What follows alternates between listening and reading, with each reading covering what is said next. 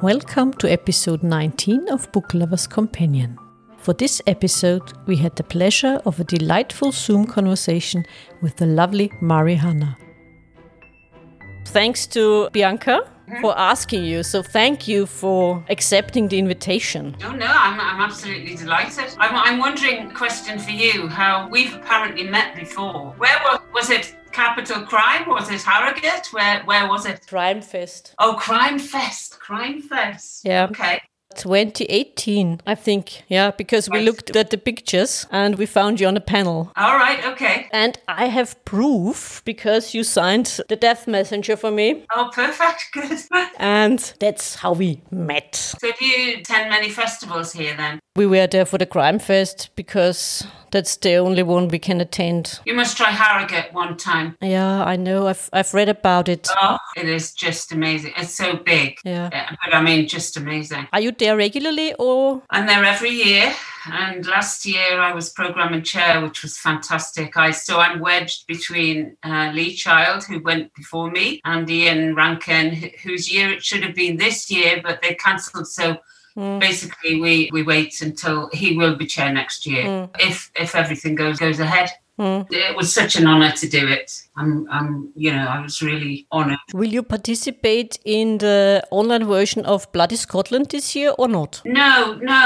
We normally do go up to Bloody Scotland, and I've appeared there about three or four times. But since the beginning, I've been going there. But and it's always a great festival too. You should try that one. I mean, how many?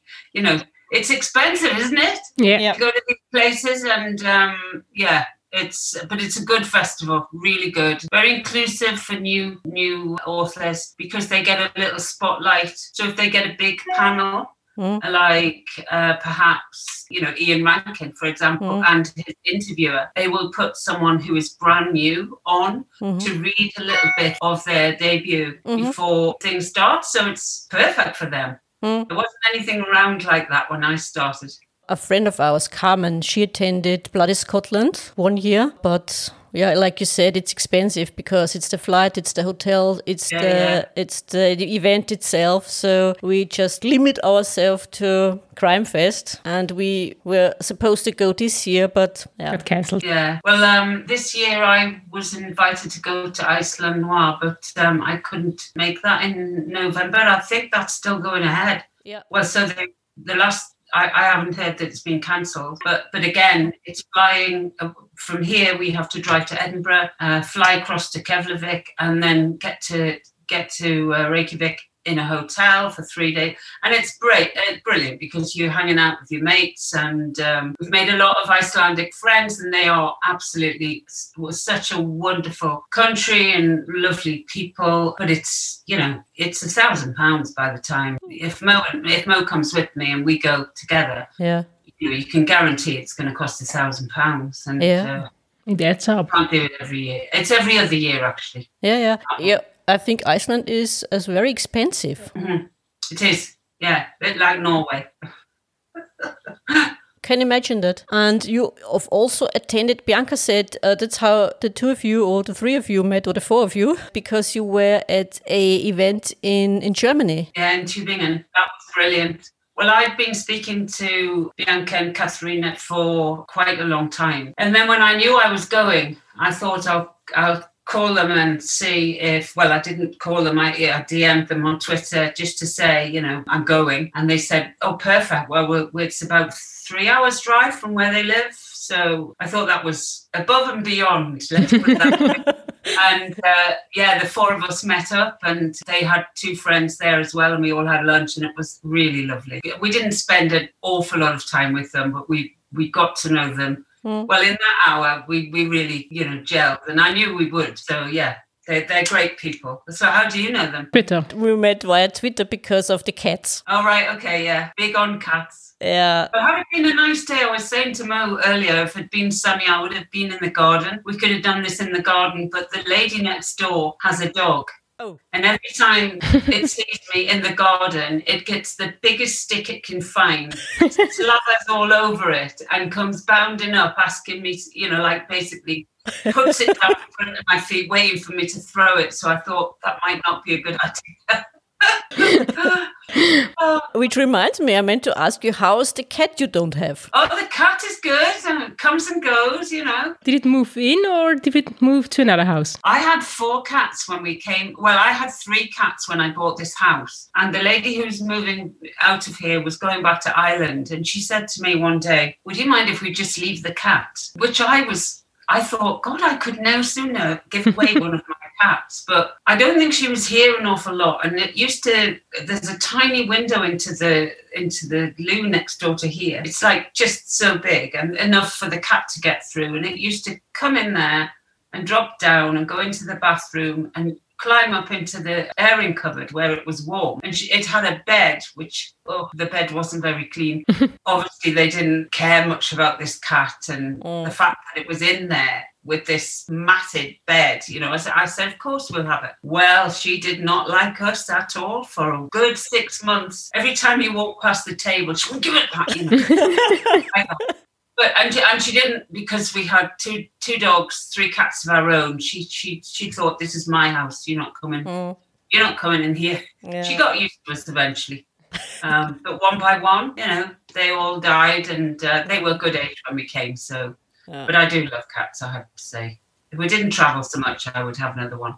Yeah. That's the problem, I think. Yeah. I mean, they're very self-sufficient. And this one obviously used to wander out of here, probably beg food at the neighbours, and then wander back and get in the airing cupboard again. But, you know, I don't think it had much company, really, which isn't nice. Did Bianca have a lot of convincing to do for you to agree to our podcast? No, not at all. But then I didn't know that I was going to see you face to face. I thought this was going to be a phone call. Oh.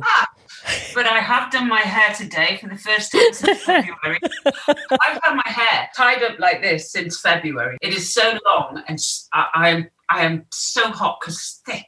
So I thought, well, today, you know, I'm seeing somebody face to face. I've completely ignored Zoom panels, Zoom meetings, whatever. And my publicist wrote to me this morning and said, we're supposed to be speaking on the 2nd, I think it is.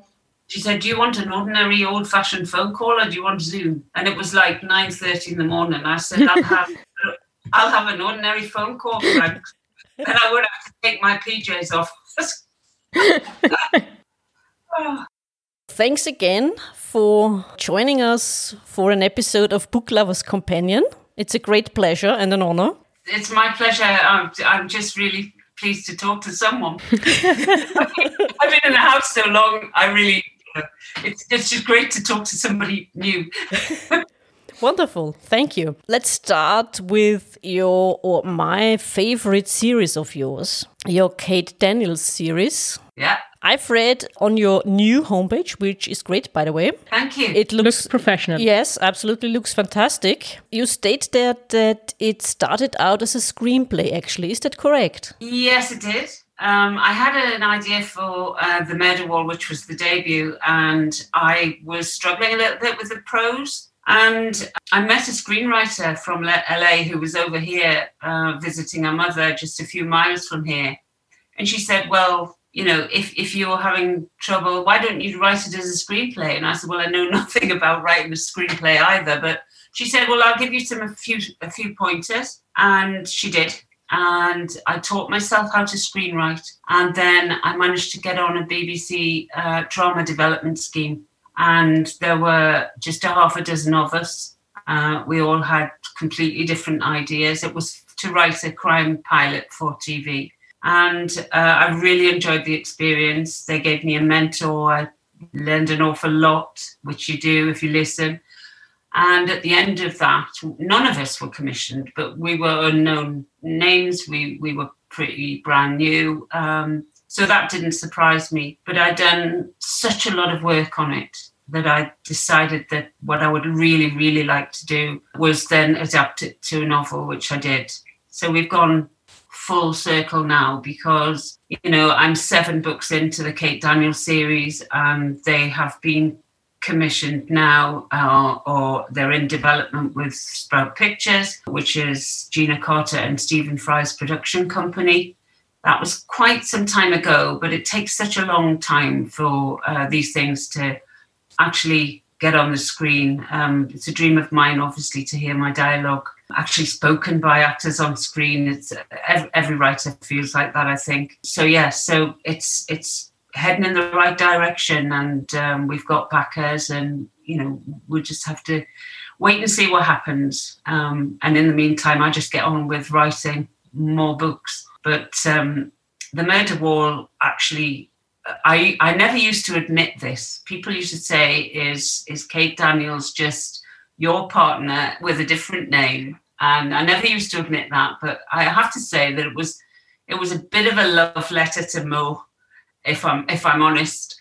She was still a detective then. She's retired now. And, during her career, she did not come out. She did not wish to come out because I think she thought that it would sort of keep her back, hold her back. So whilst we lived together, it was never talked about. And there was a time when, bizarrely, she went into work and I think some guy had been promoted and she was, really, really, she should have been promoted before him. And I think she just lost it and went in to see her boss and said, what's going on? And he said, well, we hear that you live with 3 women. It's like, no, I live with 1 woman and her 2 boys and her 2 children. What's it got to do with you? And so I suppose in my own little way, this was a payback. This was me just sort of, I get so cross. I was seeing no lesbian detectives in a lead role on television or in books. And I wanted to put that right. I suppose I was a bit angry. I wanted to get it out of my head. And I just wanted to, I knew I had the skill to do it. I'm a probation officer. I was a probation officer before I started writing. So with my experience and Mo's experience in the police, we were, definitely in a good place, let's put it that way, to be able to write a good crime novel. People who've stuck with the series have been fantastic, absolutely fantastic. And, Without a Trace, which is the last book, I don't know if you've read that one, but... I'm still missing my nails. Well, obviously, there was a big gap between Gallows Drop, which was book 6, and Without a Trace, which was book 7. And the only reason for that, it wasn't that I'd fallen out of love with Kate, or I just was considering stopping writing Kate, which I won't do. As long as people want to read about her, then I will write her. So I changed publisher. And very few publishers will take a series on mid-series. And they said, we want you to write something new. And so I gave them 3 synopses to choose from. And they picked all 3 and said they wanted me to write all 3. And so I did write the 3. And then I went back and said, right, now I want to write Kate. My fans, the fans of the series, have waited long enough for that cliffhanger at the end of book 6 to come round. And yes, it was hard because people were saying, are you going to give us a clue? And I was going, no, of course I'm not going to give you a clue.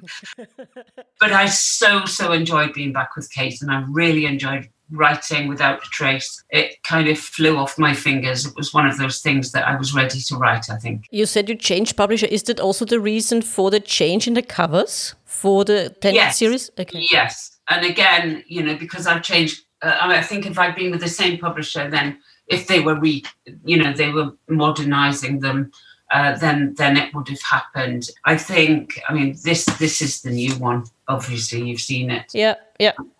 And there is a new. You'll have noticed on the website, if you've been on there, that there is a new cover for the paperback, which is which I absolutely love. I love this one, and when they said they were going to give a new one for the paperback, I was ooh. It's just as good, and in fact it's better. I really do like that one, and yes, there will be a Kate Daniels 8, which I'm writing now. So yeah, I don't know when that's coming, but because there's another Stone and Oliver coming before that. But of course, the COVID pandemic has put everything back. Yeah, paperback of Without a Trace should have been out in July. And it's been put back till January because we wanted a big, we wanted to celebrate the book, and we wanted to have a great launch. And so the launch would take place in January. I'm not really sure that that's going to happen. because of the where we are in this with this virus. But whatever, it will be coming out in January, and yeah, I'm really happy with it. I also wanted to ask you about the way of writing a screenplay. You started with writing screenplays, and then you turned the screenplay into the novel. And I was talking to Naomi Alstead for the podcast, and she also started out with writing screenplays. And she said it was very helpful when she started to write her first novel, because a screenplay gives you a certain structure. Mm-hmm. Did you also find that helpful? Yes, I did find it helpful, because obviously when you write a screenplay, all you're writing is the action and the dialogue. And when you write a book, you obviously have to have that interior dialogue as well. That I found very hard to write, actually. And obviously in a screenplay, when people are reading your words, they're interpreting your words and they're acting it out.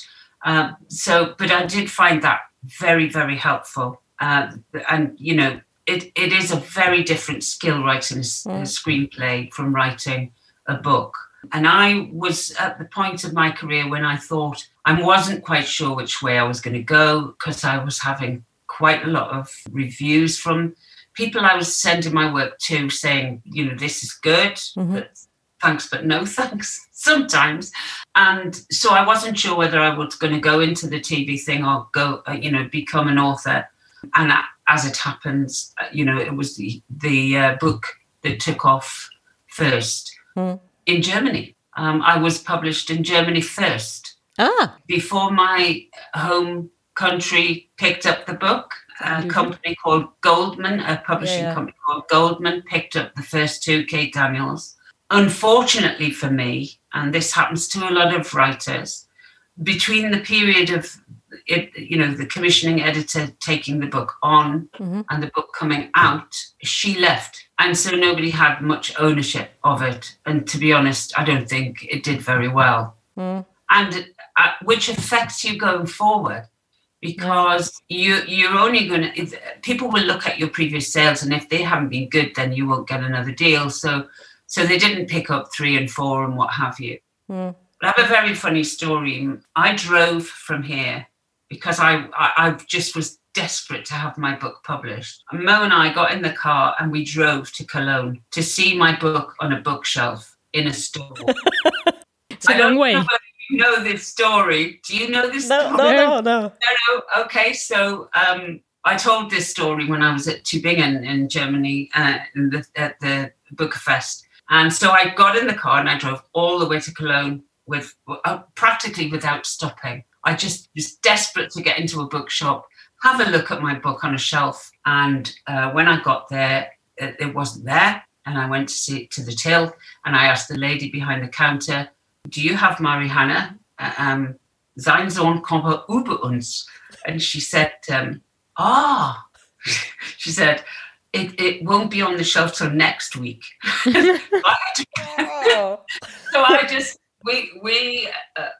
Obviously I was quite disappointed and we couldn't hang around for a week, but we had a lovely weekend in Cologne and then drove back again. So that was what you call a debut author fail. But still, even after the book was out, or the book was taken up by Goldman, it took another 12 months before I found a publisher in the UK, which is unusual. Not unheard of, but it is unusual. When we spoke to Bianca, she also joined us for an episode, and we also spoke about your books. Oh, really? Yeah. I must that one. Yeah, of course we spoke. She never told me that. Oh, didn't she? She didn't. Oh. I must find that. Yes, definitely. Because we were also talking about other tips and ideas and recommendations. And so we came to your books. What I need 100,000 Biancas to wave a flag about Kate Daniels, and then maybe I'll get something over there. Yeah. And it's great. It's a big market, it's a great market. May I ask, did you come up with these things on your own, or if you heard them somewhere? Like, sympathy sits between shit and syphilis in the dictionary. Or the acronym for fine, fucked up, insecure, neurotic, and emotional. I do come up with an awful lot of things that my kids will go, Mum, should you really put that in the book? Yeah. Because I like them. Exactly. You know, sometimes you hear something, you steal something. All writers steal. That's what we do. We observe, we listen. I sometimes, for example, I go out with Mo to retired police officers kind of get together. And the anecdotal stories they tell are amazing. And I often find myself spiriting off to the ladies' loo and writing stuff down because that this would really work very well in a book. And they all love to tell you stories that probably have never been in the press or what have you. But and they're great. You know, I mean, I've picked up so many sort of ideas where you might have. I've had an idea for a book, but what I need is a second string, so that I need another story that runs through the first story. And then, because retired officers do all sorts of things. They go out, they drive ambulances, they might work in, with the coroner's officer, they do all sorts of stuff. And it's really interesting to hear what they're doing now and how that, and how they got into it. So yeah, it's good, but we are observant all the time. I'm reading at the minute. I'm reading Mick Herron. Have you ever read him? Not yet. I bought a book. Oh. I bought a book in German this time. Right. Well, I think he's one of the most skilled writers around, to be honest. And if you like his Slough House series, you will read all of them. I really recommend them. I've been listening a lot rather than reading a lot of books. My mum died during lockdown. I just could not pick up a book. I couldn't turn the pages. I couldn't turn the pages. I just couldn't concentrate for very long. And I felt that I could go about sort of little household duties or in the garden or what have you and listen to the book in my head. And I've thoroughly fallen in love with his characters and his sense of humor. But he's a marvelous writer. You must check him out. It's on the pile. During I didn't have the chance to read a lot during lockdown either. Neither did you, which was rather a bit annoying because I usually read all the time. When I go to work, on the train, when I go home, I was so busy online all the time. And now I haven't been on a public transport since March, and I go by car, and there's also not so much time now to read. But I would have loved to stay at home and read, but I had to go to the office every day, so no. Oh, you? Oh, right, okay. Well, obviously my office is exactly the same place as it always is. But I have to say that I did still find it. I mean, it's one thing writing away at home and having the discipline of working from home, but it was so bizarre because even though in some ways nothing changed for me until my mother died, not being able to go out, it was just not being able to go out. I mean, I could have gone out if I'd wanted to, and then suddenly you couldn't go out, and it was bizarre. And I found the quiet far too quiet. Do you know what I mean? There was we hear very little traffic from here, but there was nothing. It was so quiet. I mean, we were pushing on putting the music on just so that we could have some noise, And I don't normally write with music on. I like some people can't manage without. Some people put movies on and watch them and write and what have you. I couldn't do that. I like complete silence. I'm in my head. That's it. Everybody else, the door's shut. That's it. But I found the silence just quite scary. I didn't like the fact that nobody was moving and nothing was happening. And of course, lockdown, you can't go out and observe people. We couldn't do research visits. So, if I do research and I do it day and night, most of the time I would speak to locals. I might go in a local pub. I might visit a local shop. You need to know about the town that you're actually visiting. I mean, this is a vast county that I live in Northumberland. And so, I can really bring the changes in the books. I can take you to different places. I can go from here to Newcastle, which is the city centre, right, so it's like Party City of the North. So, and that book will feel very, very different from one where I take you up the coast to Bamborough on the sands. I post photographs on Twitter. I'm sure you've seen them. Yep. Where the beach is completely empty. Looks beautiful. Fantastic.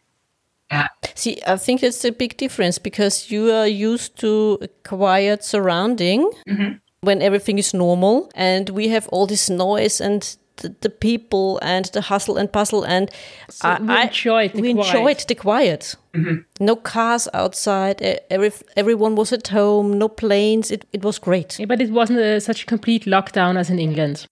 Yeah, right. So it wasn't that quiet. Right. Well, I mean, this is a tiny village where I live, so there isn't very much traffic anyway. But there is a major route not too far from here, and you can kind of hear the little buzz as it goes by sometimes, and depending which way the wind is blowing. But it was deathly quiet. If you would walk out into the garden in the evening, you couldn't hear a thing, not a thing, which was odd. I found that very odd. Yeah. Although it was lovely in one way, and now we can hear everything, and but it's a bit like that, the fact that you can't go out. You want to go out, don't you? I think the moment you're not allowed to go out, you want to go out. Yeah. Of course. Yeah. Probably. Yeah. Like she said, it was a bit different here. And it was a nice change, the quiet. I mean, Vienna is a big city compared to your village. So lots of our friends, they said, yes, we enjoyed the quiet. It was nice. Just for a change, it was nice and quiet. And not having to use public transport. Yes. Yes. That's great. Yeah. And I think the air, in the cities, the air must have been so much cleaner and without the traffic and what have you. I'd love to go to Vienna. On my wish list. Yeah, good. Yeah. And we would love to show it. Show you around. I've only ever been to Fuchsel am See many, many years ago. But I would like to come back. Yeah. Definitely. You should. You have your own guides. Yeah. Feel free. That would be good. You always need a local guide. That would be great. You're welcome. If I ever make it, I shall be you my first choice. You're welcome. Give us a ring. We are there. So I also wanted to ask you not just about your Kate Daniels stories or series, but also about the other two series. Did you start them because you had so many stories to tell, or did you start them because you felt you needed a challenge? Well, the Ryan and O'Neill series, which started with The Silent Room, The Silent Room was only going to be a standalone. And the reason I wrote it, and I wrote it completely on spec, was without any, I didn't tell my agent and I didn't tell my publisher, but I had the time to do it. And it started as many of these ideas for books do, over Mo and I just chatting over the breakfast table with a cup of coffee, and she'd tell me something about her work or what have you. And she said something completely off the cuff, and I went, stop. And I ran upstairs and I literally wrote the first opening chapter of that. I had no idea what I was doing. I was mid Kate Daniels. I think I was right. I might even have been, I don't know whether it was Killing for Keeps or Gallows Drop that I was writing. But I thought, wow, there's an idea for another book. And when I finished the Kate Daniels book and I went back to this, what I knew was going to be called The Silent Room, I knew that it wouldn't fit with Kate. I can't really tell you why, because your readers will then, I would spoil it for your readers if they do pick up the book, but it wouldn't have fit with Kate. So I thought, I've got enough time. I'm going to write this. I'll send it to my agent. I have no idea if my publisher will take it or not. And he loved it. The publisher loved it. They said, yes, we will definitely publish this. And so they did. When it went to the States, they liked it so much, they wanted two. So that's kind of how that emerged from like a standalone to two. Mm-hmm. I've got another idea for Ryan and O'Neill, which I haven't got enough pair of hands. That's the trouble. But I really, I would like to write. So as I say, I've just signed off on a new Stone and Oliver, which will be book 4. Mm-hmm. I'm writing a new Kate Daniels, which I haven't called anything yet, but I'm really enjoying it. And then I might try see if I can knock in another Ryan and O'Neill, even if it just means that that's a trilogy and it finishes there. I don't know, but lots of people like that series, and it was different because I was writing a male protagonist who was a DS in special branch, so it had a very different feel from the other books. And as I said, the Stone and Oliver series came because I was changing publisher, and it was their idea to have a duo rather than a single protagonist. So I came up with Stone and Oliver, who I adore writing, I have to say. I really do like them. And there's some great characters in those books. And it's people say, well, which books do you like? Which series do you like best? I mean, that really is like choosing between your children. You know, you can't do it. There's always a favorite one. You know, yeah. Really? Are you the favourite? I was never the favourite. I'm an only child, so... Me too. Oh, you were definitely favourite. Maybe sometime. But I think, you know, writers just need to write what makes them happy and what, you know, they need to write at that time. And I'm very pleased that I haven't only written Kate Daniels. Yes, I would be on book 14 now, but I think I was at the point where I needed to challenge myself as a writer to show that I wasn't just a one-trick pony. And if you think about somebody who I love, Michael Connolly, who writes several different series and goes back to them when he feels the need, when he has an idea that would suit those characters.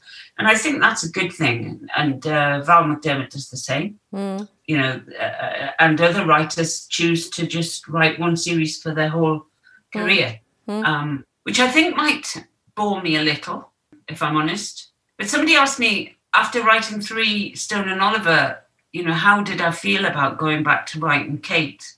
And, you know, did I kind of remember what she was like? And I said, well, yeah. I mean, if I didn't see a friend for 3 years and then I met them 5 minutes later, I would feel as if I hadn't not seen them for 3 years. Mm-hmm. So as soon as I started writing her, she was in my head. You know, she's a real person to me, even though she's fictional. She's in my head all the time. She's a friend. She's just a taller, younger version of Mo. Equally determined and equally arsey, if I'm allowed to say that on here. You know, but yeah. I really enjoy that. I enjoy writing all of my characters, I have to say. And does she also have a life of her own in your head? Does she look over your shoulder from time to time and tell you, oh, come on, that's completely wrong? Do you mean Mo or Kate? Kate. maybe both. Yeah. Well, Mo definitely does, because she's my first reader. And I'm known for police procedural authenticity. And that's mainly down to her, because she wouldn't let you get away with it if it wasn't right. Although as a writer, you have to shift the boundaries slightly. You can't just live within the rules. I mean, most police work is painstaking day after day. It's a lot of, you know, legwork. It's a lot of paperwork. In a book, you can skip all of that and get on with the action, which is what you would do. Kate is, you know, one of those people that bends the rules, shall we say, more than it would be possible to do. But I think you have to have that in fiction. You have to have something. You have to have characters that are a little larger than life. Yeah. You know, as long as you have the reader who's rooting for the characters, then you're okay. I think you can bend the rules slightly. Is it also easier to write a duo? Because when you have a duo, you can always have a dialogue between the two. And like Hank Gormley, for example, he's a bit like a sounding board for Kate. Yeah. And he also tries to keep her on track, and he has her back. He's got no chance. Yeah. But is it easier to write a duo, or Well, I mean, I see Kate. I mean, Kate is obviously the main player in the Kate Daniels series, but she does have Hank. And, you know, I think a lot of people who read the Stone and Oliver series have kind of, I don't know why, but they like David Stone, but they love Frankie. I do. She's funny. I'll tell you a little story about, I mean, I knew that I could write another female detective, no bother at all.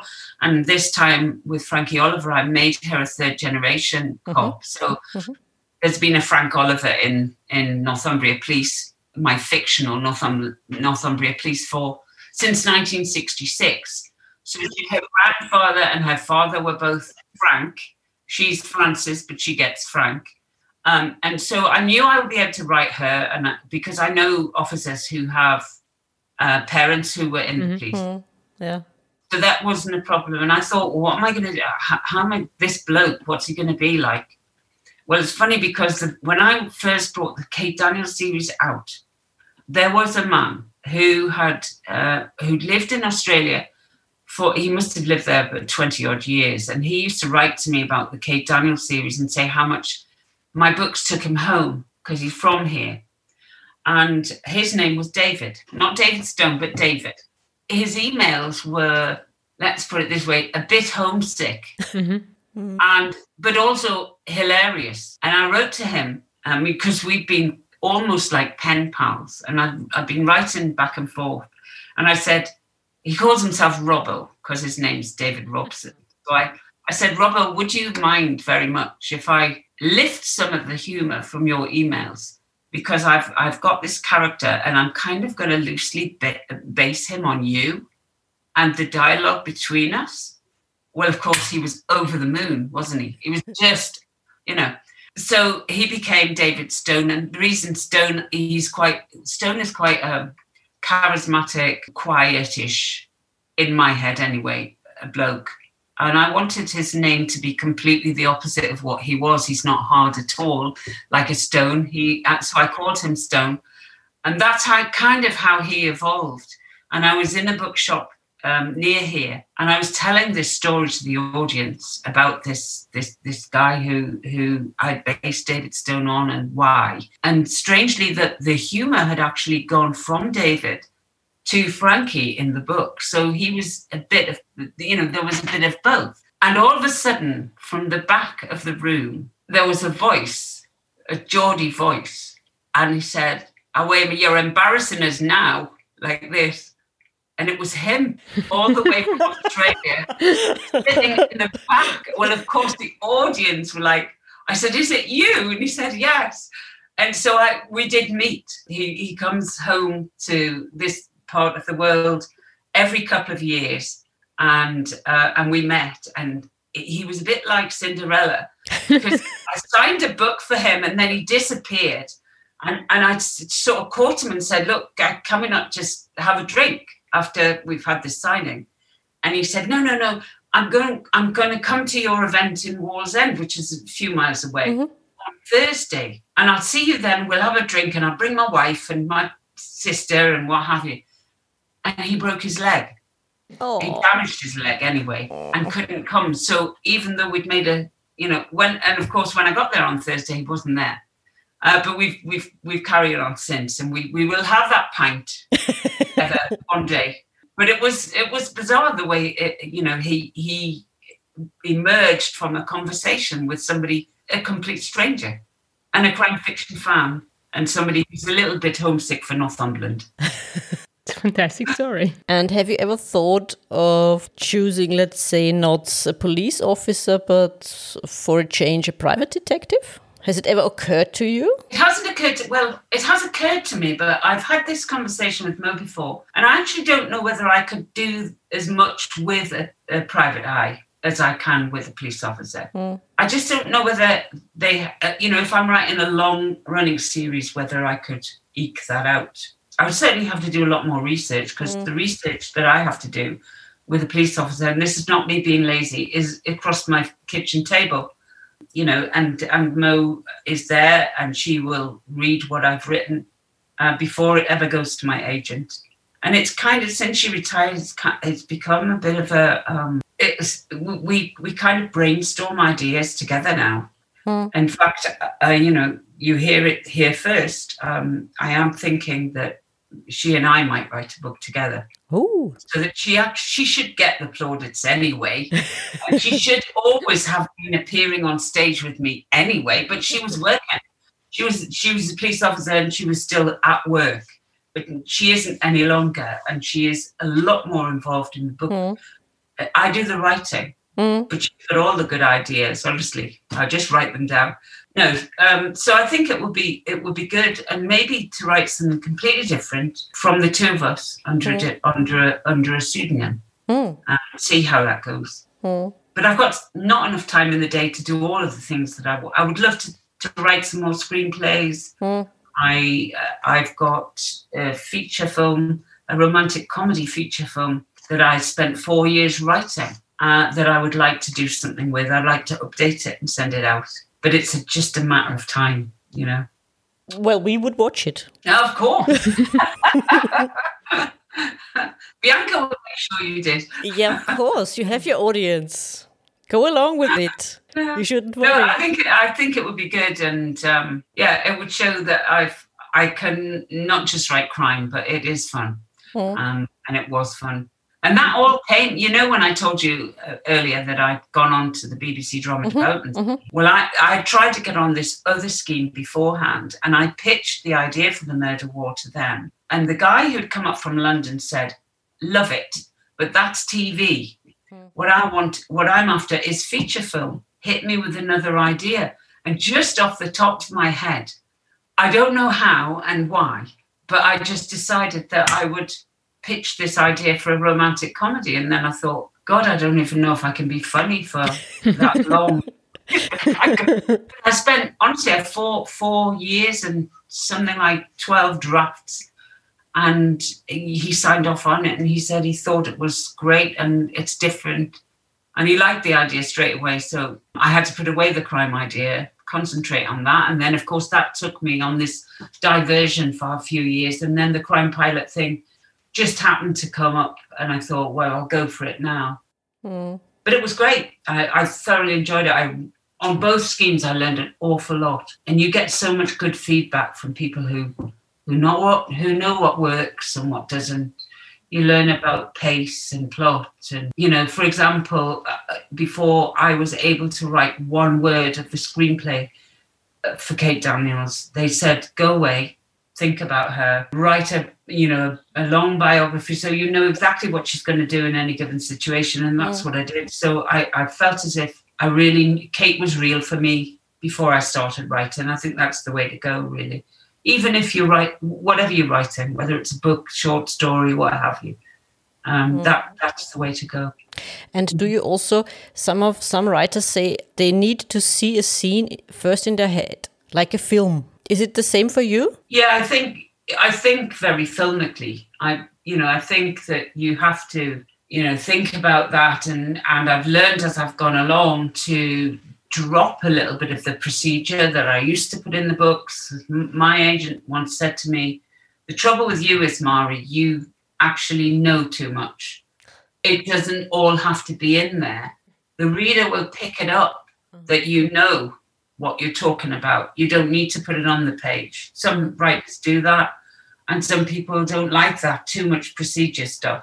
So I have tried to cut it down a bit more. And I think that's a question of confidence. And I think that you're confident that the readers are with you, and that they will work it out for themselves what you're getting at. So, yeah. And do you also have a say, since you've sold the Kate Daniels series for a TV production, do you have a say in who's going to play Kate? I'm not quite sure we've had that conversation yet. All the way through, Sprout have collaborated with me. Some screenwriters just sign on the dotted line, and they don't hear again until the cameras are rolling and what have you. But all the way through the process, what I've really loved is the fact that they valued my opinion, and they've always come back.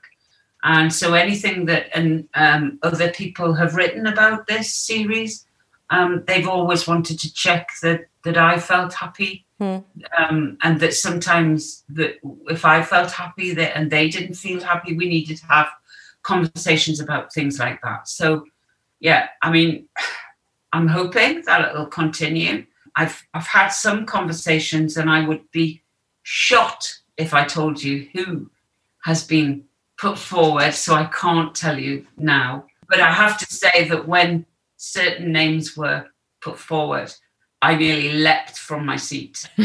So, fingers crossed. I just don't know what's going to happen. I don't know how it's going to happen, how quickly. But I'm hopeful that it's going to be great when it happens.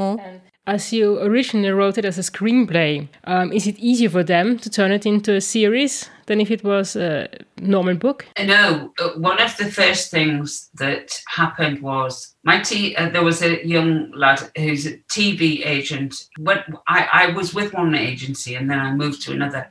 When my agent moved, I moved with him. But the second agency was books only. The first agency was books and TV and film. So I left my TV rights with them. And I got a phone call one day to say, Stephen Fry's production company want to talk to you. And I thought it was my son. I thought it was my son playing a joke. And I said, Paul, get off the phone. Stop buggering about. And it wasn't. He said, no, I'm really serious. But the first thing they asked me when I met them, well, even before I met them, was, are you precious about writing the screenplay yourself? Mm-hmm. And I said, no, because whilst I've written quite a lot of scripts, I don't have the experience that other screenwriters have. And I really, really wanted to have an A-list screenwriter who would bring their special skills to the project. And I've never been told this, but I always felt that if I had said, yes, I want to write this myself, I think that meeting would never have happened. Mm-hmm. I'm not sure. I haven't asked the question, but I think a screenwriter brings such a different, skill. I just thought it would be great if this would be a collaboration between the production company, myself, and a screenwriter that they would bring on board, which is where we're at. So, yeah, go in the right direction anyway. Yeah. I also meant to ask you about the American market, since you said your books are also published there and rather successful. I was wondering, did you have to change anything for the American market, or did you have also any say in the cover art? Because it's very different, the covers of your say that editions. When I saw the cover of The Murder Wall, where Kate has on high heels, a short skirt, and a gun in her hand, I have to say, I burst out laughing. I shouldn't say this, shouldn't I? I honestly did. I burst out laughing. I thought, no, this is just, but that's how they wanted it. So that's how they got it. But no, seriously, that the cover art just doesn't fit the person. I mean, British police don't carry guns in the main. But I know I didn't have any say, but they didn't change a word. They didn't ask me to change, footpaths into sidewalks or any of that. They didn't do any of that, and I think that's a bit old hat now. Anyway, I can't imagine that, for example, Michael Connelly or Patricia Cornwell would change for the British market. The other way on. I just think that we're all capable of understanding that people in different countries have different, words for sidewalk. Or I mean, my brother, one of my brothers has gone he lives in Canada, and he has a yard now. He doesn't have a garden, which I find bizarre because it is actually a garden and not a yard. A yard for us means a tiny little sort of, walled cement on the floor area. It doesn't mean a lovely lawn and gorgeous bedding, plants and what have you, which is what he's got. But no, I think readers are quite capable of making that jump. There's that much on TV these days. They know. I've been talking to some of my guests about crime novels who are not crime writers. And I'm wondering, what is your opinion about why are British crime novels or TV shows so successful? Because they're good. Yeah, that's good. That's good. But what's your opinion? Why is it? That some of them are great. And I think that, we love, stuff that comes from other, we loved The Bridge and we loved called Spiral and all of that, so we love that. I mean, I love to watch those crime series that, even though I have to, have the writing along the bottom and do it that way. But I do love those. But we've got some great screenwriters here and some good series. Do you get them all in Austria? Not on TV. Oh, we have to find other ways to watch them, which we do, of course. But we love to read them, and people here also love to read them. And I think Midsummer Murder is very successful. Mm-hmm. And unfortunately, here in Austria, we get a lot of American shows because our broadcasting company usually buys them together with the German broadcasting companies.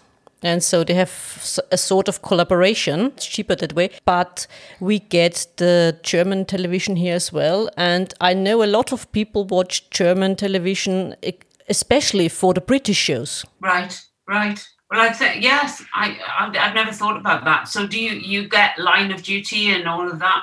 Line of Duty not, but other shows like, for example, Endeavour and Vera, Death in Paradise, and they're very successful. Bodyguard on TV? Bodyguard was on TV, I think, as well. Yeah, that was good. Yeah, well, Vera, of course, just I think yesterday was announcing a 11th series or something like that. Yeah, probably. I think, it must be by now. So, yeah, and I think that travels very well, and I think people love the landscape. My landscape, as it happens. Move over, Anne. Yes. You've had enough. Yes. No, I'm only kidding. Anne and I are good friends, but somebody asked me one day, I think it was at either Bloody Scotland or the other, Granite Noir it may have been, which is up in Dundee. Mm-hmm. That's another crime festival. And Anne and I were on a panel together, and somebody's from the audience put a hand up and said, "Isn't it a shame, Mari, that you don't have a look in? You can't have a look in."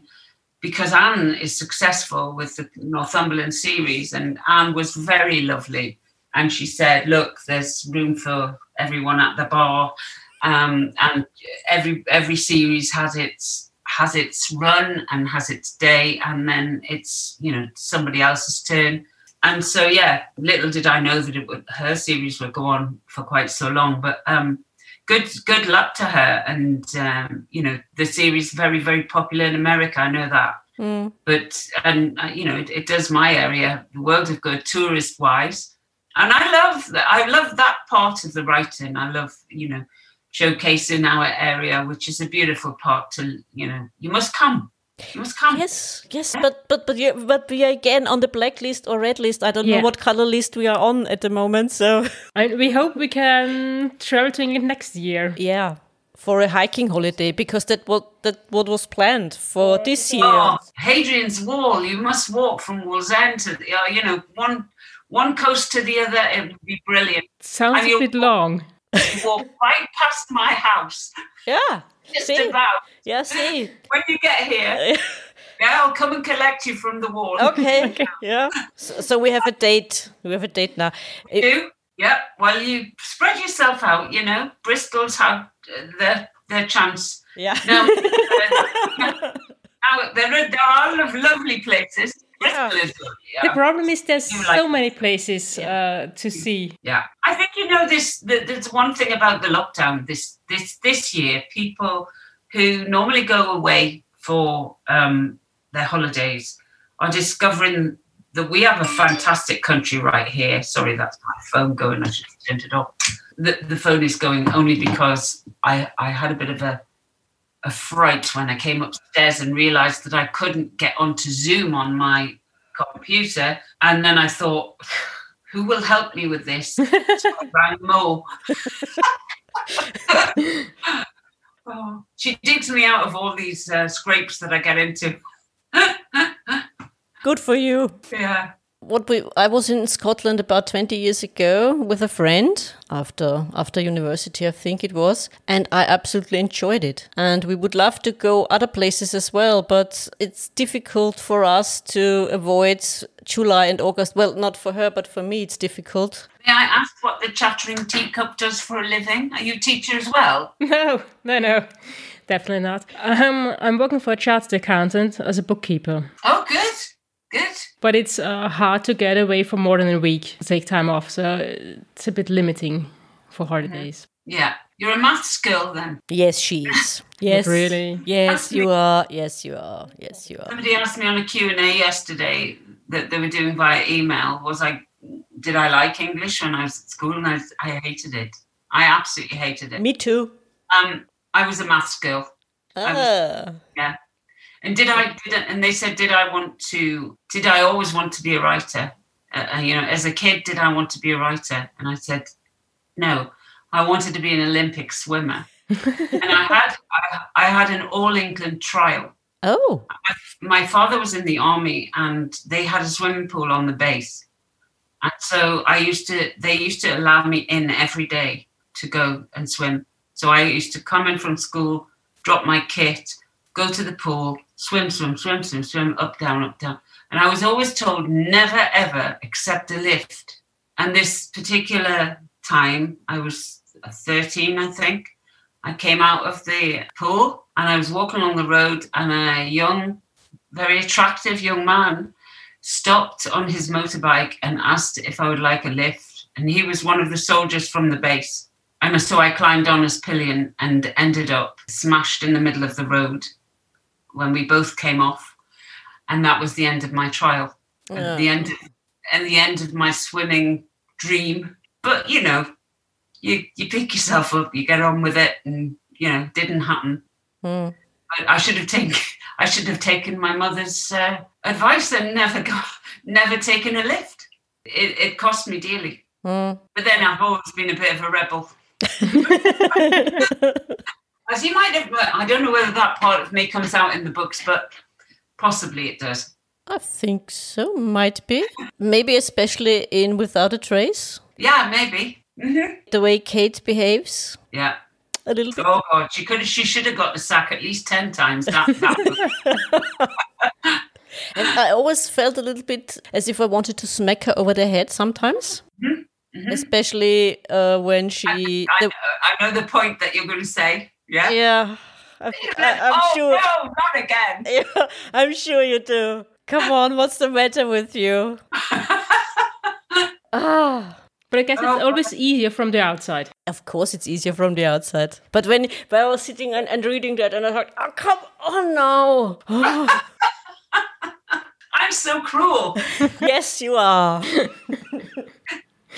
Oh, come on, you like it, really? Yes, we do. Absolutely. I enjoyed it. Like I said, yours was one of the books I read during lockdown. Oh, right. Okay. Was that helpful? Yes, it was, actually, because it was a good distraction from the job. Good. Actually. I can't wait for the next one. I was actually rereading number 1. Oh, really? Yeah. This week, the last few days, I was rereading number 1, and I started with book number 1 of your Oliver and Stone series. Mm-hmm. And I have to say, you're right. Frankie is funny, and I like her. Mm-hmm. Good. She's a great character. Actually, she's very likable. Good. Well, they both got dark histories, those two, and they come out in the next couple of books after that one at the beginning of the series. And this isn't really sort of spoiling it for anyone, but I think Frankie has to step in and help David out. She doesn't know what's wrong, and that I've been trying to eke that out a little bit. But yes, by now they both know what their backstories, their dark backstories are, and there's more to be resolved in as we go forward. But I love doing that. I think that if you drip feed the exciting parts and the mysterious parts, if you like, you have readers with you, and people have taken to that series. Some people think Frankie gives Kate a run for her money. Some people think not, but I'm hedging my bets here. So I think they're very, very different characters, and I like them equally. They're the kind of people that you'd want on your side, if you were in trouble, I think. Yeah, definitely. Especially they are like a dog with a bone. They don't ever I let think go. there's a bit of me in her. I see. Okay. Any more questions for our guest? One, because as you were in the Northeastern Grammar Development Scheme, I've more than once heard Northern authors, Northern writers, and so on, especially about from North. I've never heard about any other region. So is it just my impression, or are is the North trying to especially promote its people? Or we have a very, very good new writers association here called New Writing North. And they promote local authors, and they are brilliant, absolutely brilliant. And lots of people in other parts of the country have said, oh, well, we have nothing like that in our region. Now they are springing up. And I think there's a wish, certainly, to decentralise. The BBC and all of publishing is in London. And I think, that they are pushing out to the regions. They are trying to help regional writers. Because for many years, I think that, yes, we have the Scots who write, and they are well promoted within their own country. But outside of London, there are very few agents. There are very few publishers, except for independent publishers. And I think the big publishers, like the BBC, are all trying to sort of move out. So the BBC has gone to Salford, hasn't it, near Manchester, also Cardiff. And certainly my own publisher, Hachette, are having regional offices in Newcastle and Manchester. And that's a good thing because, regional voices need to be heard. And there's a raft of good writers up here. So, yeah, I think it's great. I think New Writing North were probably one of the first organisations to promote the North in that way, and there was one organisation for the screenwriters as well, which is how I came to go on this BBC scheme, which again was trying to push out to hear what other regions had to say, and I think it's great. I think it's really great. It's almost like saying, like, if you look at Austria, all of the people in Austria are the same. They're not, of course, they're not. All the regions are different. And you could say that about any country. Yeah. So I think it's a good thing. I think it's a really good, positive move that we hear about different places and you hear different voices. I don't write in dialects, I should say. I don't write Geordie dialect that much. There's an odd word in there. But actually, I'm not from here. I'm from London. I was born in London. But I came here when I was 15, which was a long, long time ago. and I stayed. And when my parents moved away, I stayed. So I consider myself Northern now. But I think it's very, very important for every country to have the regions represented. Are you accepted as a Northerner? It's really odd you should say that, because I think I speak quite Northern, but Northern people think I speak quite posh. And I wouldn't say I speak quite posh at all. And whenever I used to go home, when I used to go to see my grandparents in London, I would suddenly revert back to how I used to speak. So everything would have the long R in it. So it would be laugh or it would be bath instead of laugh or bath. Even Mo will, sometimes it comes out and she'll go, oh, laugh. Who, it's a laugh. It's just one of those things, because she would even, she says, there's no R in laugh. How can you say that?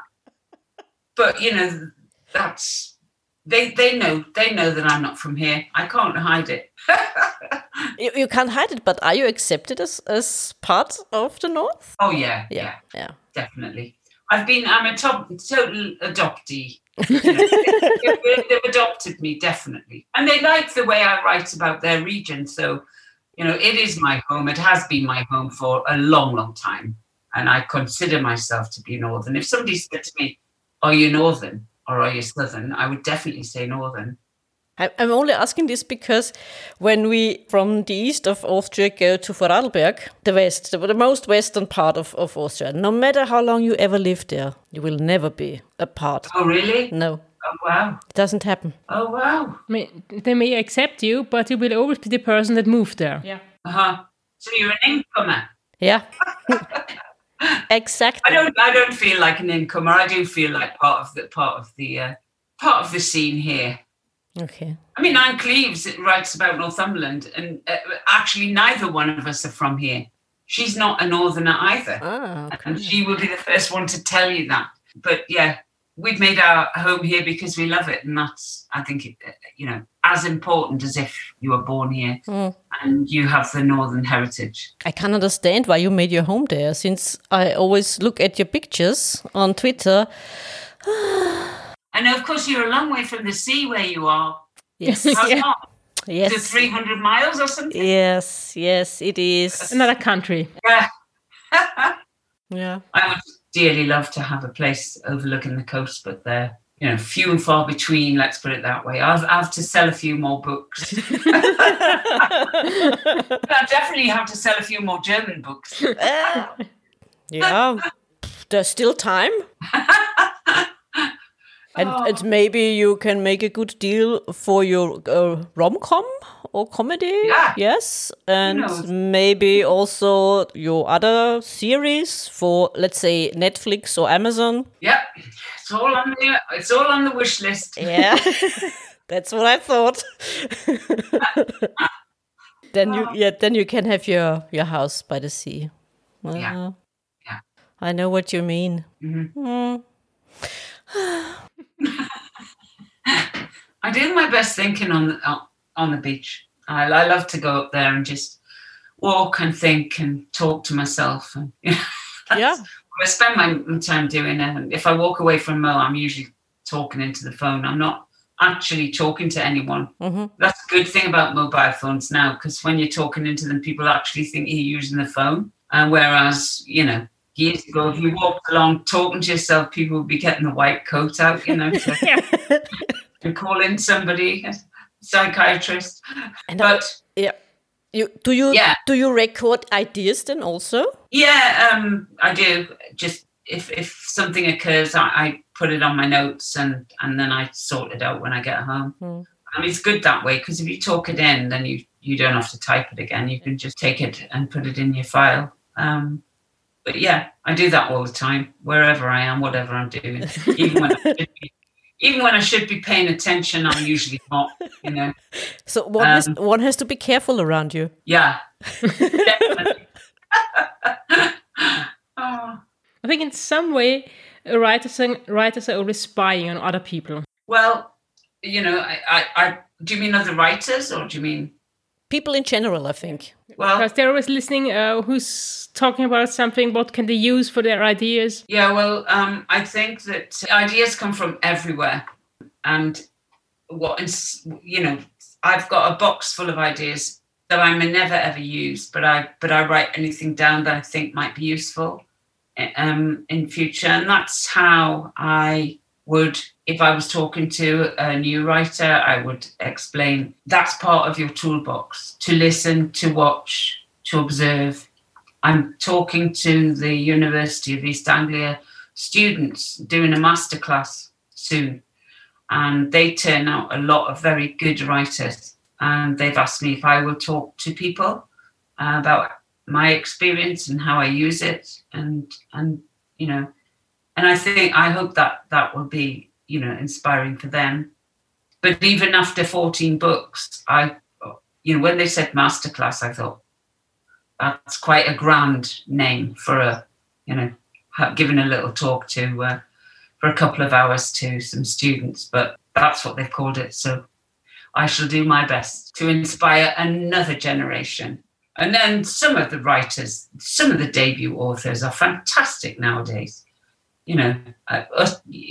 All of us who've been around for a bit are all looking over our shoulder to see who it is coming up behind. And they are great, because there's a lot of universities have an MA now for creative writing. And I never did it. I self-taught. I desperately need an editor now and again to tell me off for getting it wrong. But you learn as you go along. I think it's inbuilt, whether you're a storyteller or not.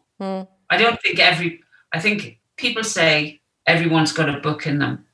I don't think everyone has a book in them. I think they might think they have a book in them, but, I don't know whether I necessarily agree.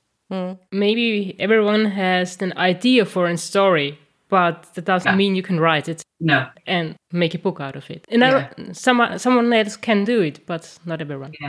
Yeah. But then we have ghostwriters for that, don't we? Yes. If you have a really good story to tell and you can't tell it well, find a ghostwriter. And would you also say that the crime writing community is rather welcoming compared to other writing communities? Yeah, well, I don't want to knock another writing community, but the crime writers are actually, renowned for being such a really friendly, accommodating bunch. They're very generous with their time. They're very welcoming to new people. They're, at festivals, for example, Harrogate Festival is very different from, say, Crime Fest. Crime Fest is a great festival, don't get me wrong, but at Harrogate Festival, there are thousands of readers there who go there to see some fantastic writers, just like the ones that Crime Fest get. But those writers are in the bar, they're in the garden, they're chatting, they're available, they make themselves available. It's lovely. You must one year. And you must let me know if you are coming across for Harrogate, because once you've been, you will always want to go back. I've been every year, I think. And the only year that I nearly didn't go was the year that I met my publisher. What happened was I wasn't very well beforehand. I nearly cancelled. Mo said, no, you've got to go. Your book is on the desk of somebody at my first publisher, Pam Macmillan. He might be there. He was there. And I was able to introduce myself to him. And it was at a good time. We gelled immediately. And that was it. Within weeks, he'd taken me on. Without him, without that meeting, if I hadn't have gone, who knows what would have happened. I probably would still be waiting. I could still be waiting. Yeah, you have to have skill and you have to really keep at it. But you do have to have a little bit of luck as well. And know how to approach people with a submission letter or what have you. It's important. Yeah. You can't just tie your manuscript up in a big dustbin with a big bow and think that joke is going to go very far, because actually it's a professional letter and it should be professional. So jokes don't kind of go down very well with people. And, those are the sorts of things that new writers need to know. But writers who've been around for years and years and years are just so generous. Lee Child, for example, just such a lovely man. He's there to talk to readers. He will sit and chat with them and have a beer with them and a smoke, just sitting outside of the Old Swan Hotel. And do you know that the Old Swan Hotel, where the Harrogate Festival is where Agatha Christie went missing and was found? Okay. So it's interesting for you from that point of view as well. Yeah, indeed. Yeah. So, yeah. Big plug for Theakston's Old Peculiar, which also happens to be a brewery. So you get your beer.